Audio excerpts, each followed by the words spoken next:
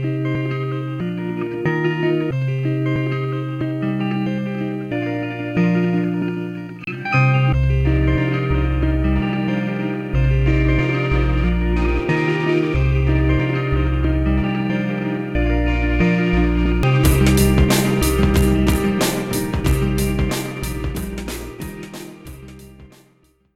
I'm here with Jill Schwartz, who's the Senior Director of Communications at the World Wildlife Fund, and Alex McLennan, who's the Editorial Director for World Wildlife Fund. Thank you both for joining.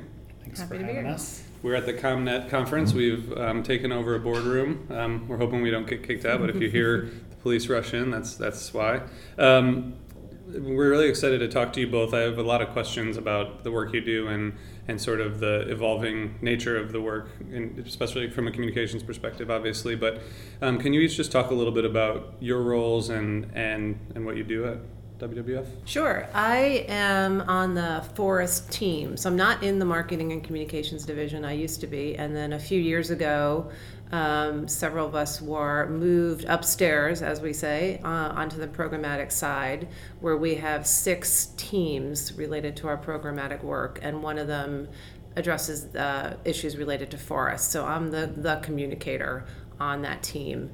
And most of the work that is related to our very ambitious goal of conserving the world's forests by 2020 is work that's done in the Amazon, Africa, and Asia. Some other places too, but mostly there. Wow. What about you, Alex?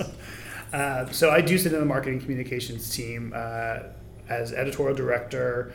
My role is I like to say we are the voice of WWF in that we own the channels, or we run the channels that we control. Mm-hmm. So we are the flagship publications, we are the website, we are content for apps, when and should we develop them. Much of the content for the private sector partnerships and things like that, as expressed on the website or in apps, and then social media. Mm-hmm. So we're the main voices of the official organization that is WWF. Mm-hmm. We always start by talking about challenges and opportunities, and obviously this podcast is for communicators. So I guess from a communications perspective, from whichever way you each want to take this, what do you both see as the biggest challenges communications-wise right now? Say 2 things come to mind. What in hell is going on with media today, right? It is not something that can be kept up with.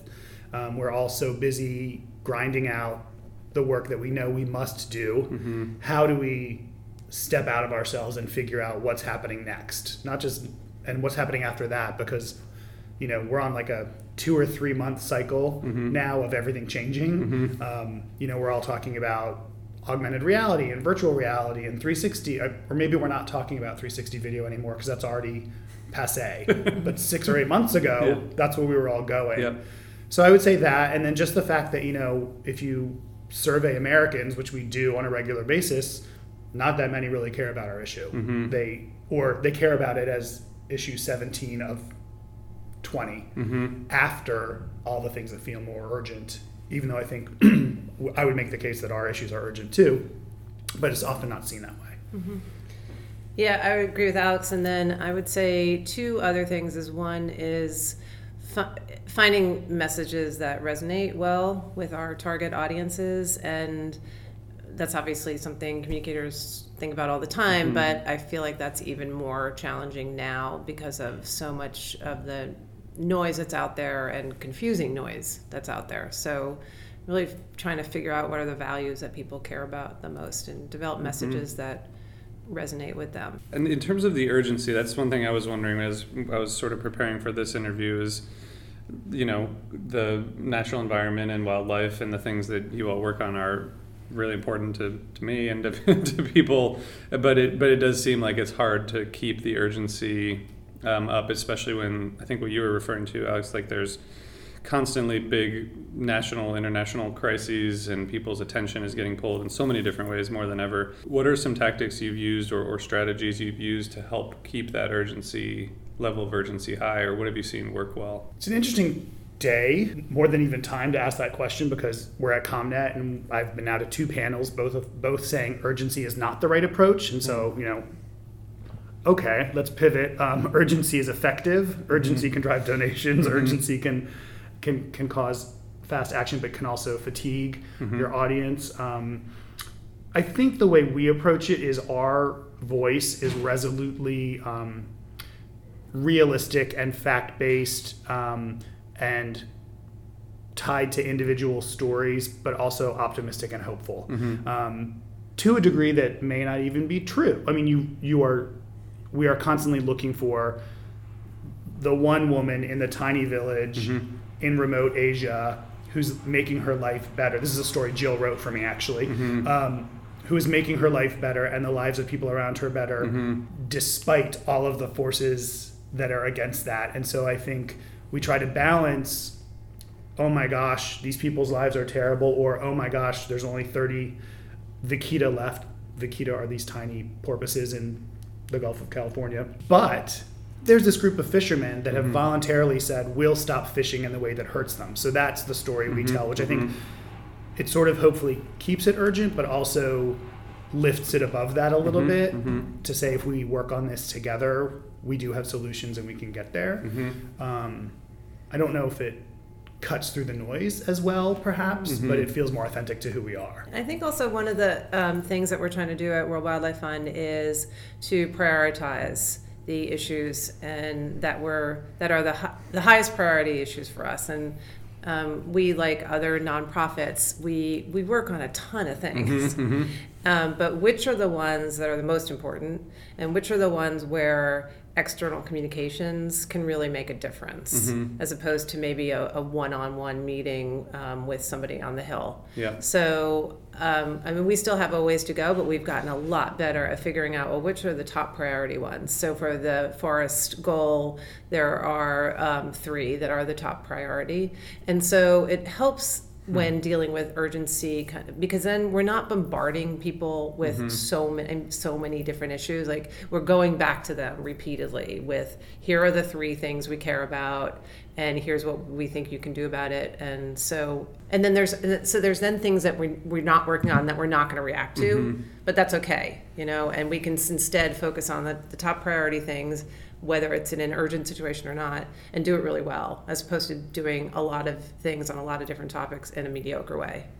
I feel like that's a huge accomplishment, because I think a lot of organizations are constantly trying to not be distracted by everything that comes at them, whether it's, you see a lot of organizations who overreact to, criticisms that might actually not be that, it might not be useful to actually engage on them, but people will focus on them, and then you get distracted from what you're actually trying to do, or you're trying to do too many things at once. So that seems good. Our leadership has done a lot of work to try to set that tone of prioritizing, but then you even have to take it one step further. So what the programmatic goals are for the organization, but even within that, where does communications fit in? So and where can we really make a difference? And that takes time in an organization to be able to say to somebody on the program side, you're essentially saying to them, your communications I'm not going to support you. Communications isn't really going to make much of a difference, and that's hard for them in terms of what they're doing. It's sometimes hard for them to swallow, so it takes time and rapport building for people to understand that your energy is better focused on communications for these 3 things, not these 6 things. Yeah, that's tough, but that's the hard work of communications in a big organization, right? Like you said, you work on a lot of different issues. In terms of the kind of message resonance issue that you brought up, particularly with the forest stuff, or more broadly, what have you found recently over the past, year or so that you think has been surprising or interesting in terms of what has resonated? Is there anything that you would point out? Just really trying to connect people to forests, so that forests aren't just seen as a pretty place to go hiking on the weekend, but we all rely on forests to survive. And especially people in the developing world, but even in the U.S. There are 2 things I'll bring up on that front. So what we have learned just through focus groups and just from experimenting with messaging is people really get it if you say, your fresh air and your clean water, That wouldn't happen if you didn't have a forest. So people need air and water. So yeah, but also, so that's one thing in terms of thinking about messages that resonate, but also trying to remind people that all the products that there are so many products you use every day, from toilet paper to a book you're reading, that ultimately, or even a soccer ball, like rubber comes from forests. So helping people understand that that forests, you wouldn't have any of these things if it wasn't for forests. So so that really helps people connect to it as well. Yeah, we have a great little section. One of the things I run is our magazine, and it's called Impact. And so it is terrifying and exciting how you can draw these connections to lipstick, which is made with palm oil, which is devastating Asian forests and moving into Africa in a bigger way now. But we can tell that scary story and pair it with, again, that sort of, but we're working on it, and here's the group we're working with that we think is doing good things. And on palm oil, we don't really have this yet, but with forests, many forest products, there's an actual look for the FSC label, which is, a thing that a normal human American can do on a Tuesday when they go to the toilet paper aisle. They can see if that label is there, and then to me, that's a really important pivot, is that it's something they can do. It's not pervasive. It's not across all categories of products, but there's forest, there's different ones for different kinds of seafood, and sugar, and so most of these aren't quite at the level where a consumer anywhere in the world can pick and choose really carefully, but there's enough, and it's growing in a really exciting way. And I think that's going to be really interesting for us too, to connect people directly. The other thing that, even though we are an organization that works on these huge global systemic issues, most people come to us because they love tigers or pandas or dolphins, you name it. And so we do have this really beautiful kind of entry point. Forests are where tigers live. And by protecting the forest where the tigers live, you're also securing fresh air and clean water for the people who live nearby, and for the planet, by the way, because they're storing the carbon.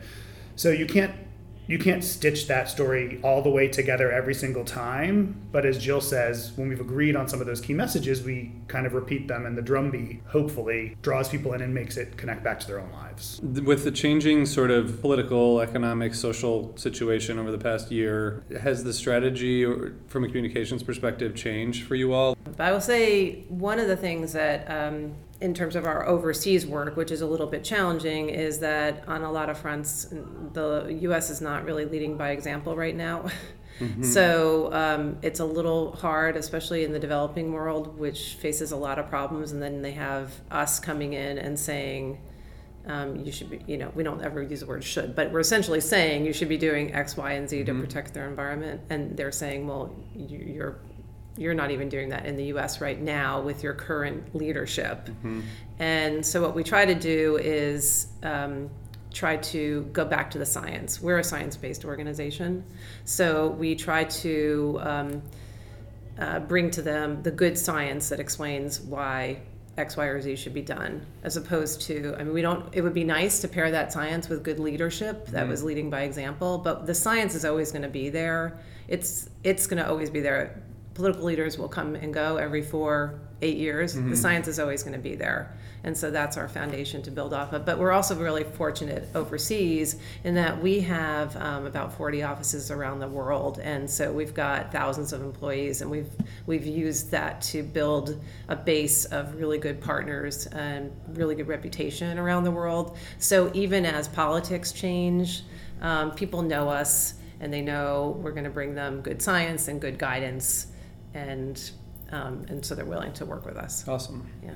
I would also add, I think for me personally, one of the things that's been exciting in small ways is that our voice has evolved a tiny bit, or maybe we've added a new tone to our options within our voice, which is a little bit more straightforward and I won't say activist, but I'll say advocacy focused.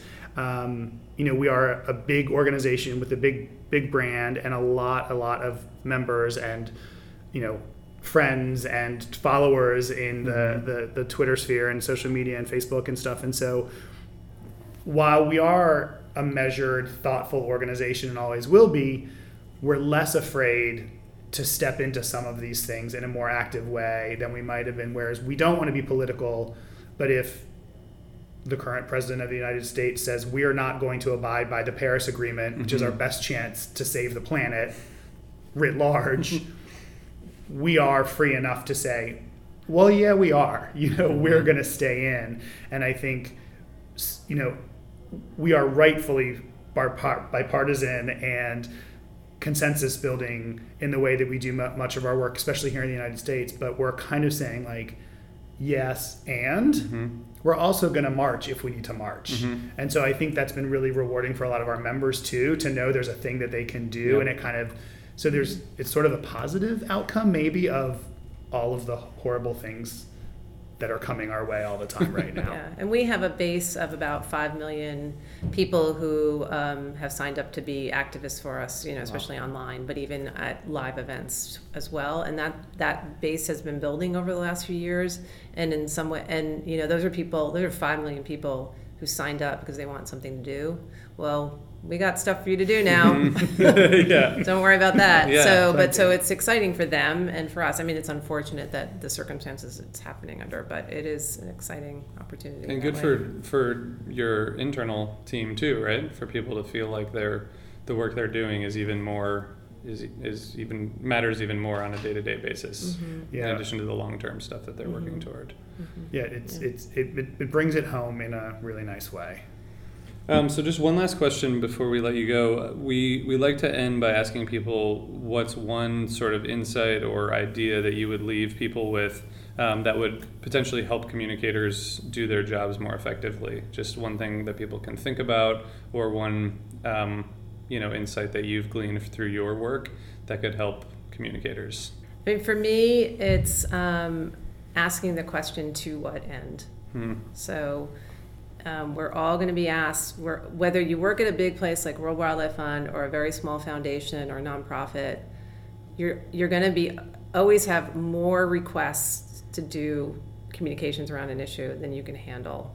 And so really having those conversations like with the program folks who come to you or whoever, and asking them why, to what end, why would I do this communications, where is it going to get us? And out of that, you're going to find some things fall off the table, and you're also going to find some gems that you guys can work together on to really make a difference. Awesome. That's great. Alex, what about you? Ditto. Jill and I talk a lot, so we share some ideas. We're trying to do some best practices together right now. And so in that vein, I would just say it's also sort of, we are, again, I'm thinking ComNet, the context we're in today, we're all sort of trying to do good for the world. And so we all have our individual priorities and passions, even within this framework that's been set by leadership of what our priorities are. And just remembering that all of these things are feeding towards a unified goal. So I think if the more we can stay clear on that sort of profound unifying goal, I think there's a lot more room to find the right way to tell those stories than people always think. You can never be narrow about it. You have to surface, take a breath, and look at it fresh. Because I do think there's ways to, rethink, reframe, recast almost anything to find the way to tell it if it fits within your framework and helps you meet your goals. Yeah, that's a good point. And I just have one closing, just remembering where we are right now at the Communications Network Conference, and people listening to this podcast, not everybody is going to have been here. I mean, it's an amazing experience to come here. But my other piece of advice would be get involved with the Communications Network. And even if you couldn't come to the conference this year or can't go next year, there are a tremendous amount of resources in between. There's local Communications Network groups that have created around in big cities all over the country. There's a lot of online resources, webinars, great monthly newsletter that is chock full with tons of great reading and thinking on communications. Yeah, absolutely. I'd second that. And it's interesting that we'll end by just reinforcing what you both just said, is this being strategic about communications is something that I think is sometimes overlooked, which then leads us down all kinds of paths that waste time and resources, and we all need more time and resources. And being clear on the goal and asking those questions, to what end, I think is a really powerful way to help people, stay above water with communications, because we end up getting so many things thrown at us on a daily basis. But pushing back and asking those questions so that you can do your jobs better is great. So thank you for that, and thank you both for joining. Absolutely. Thanks for having us. Yeah.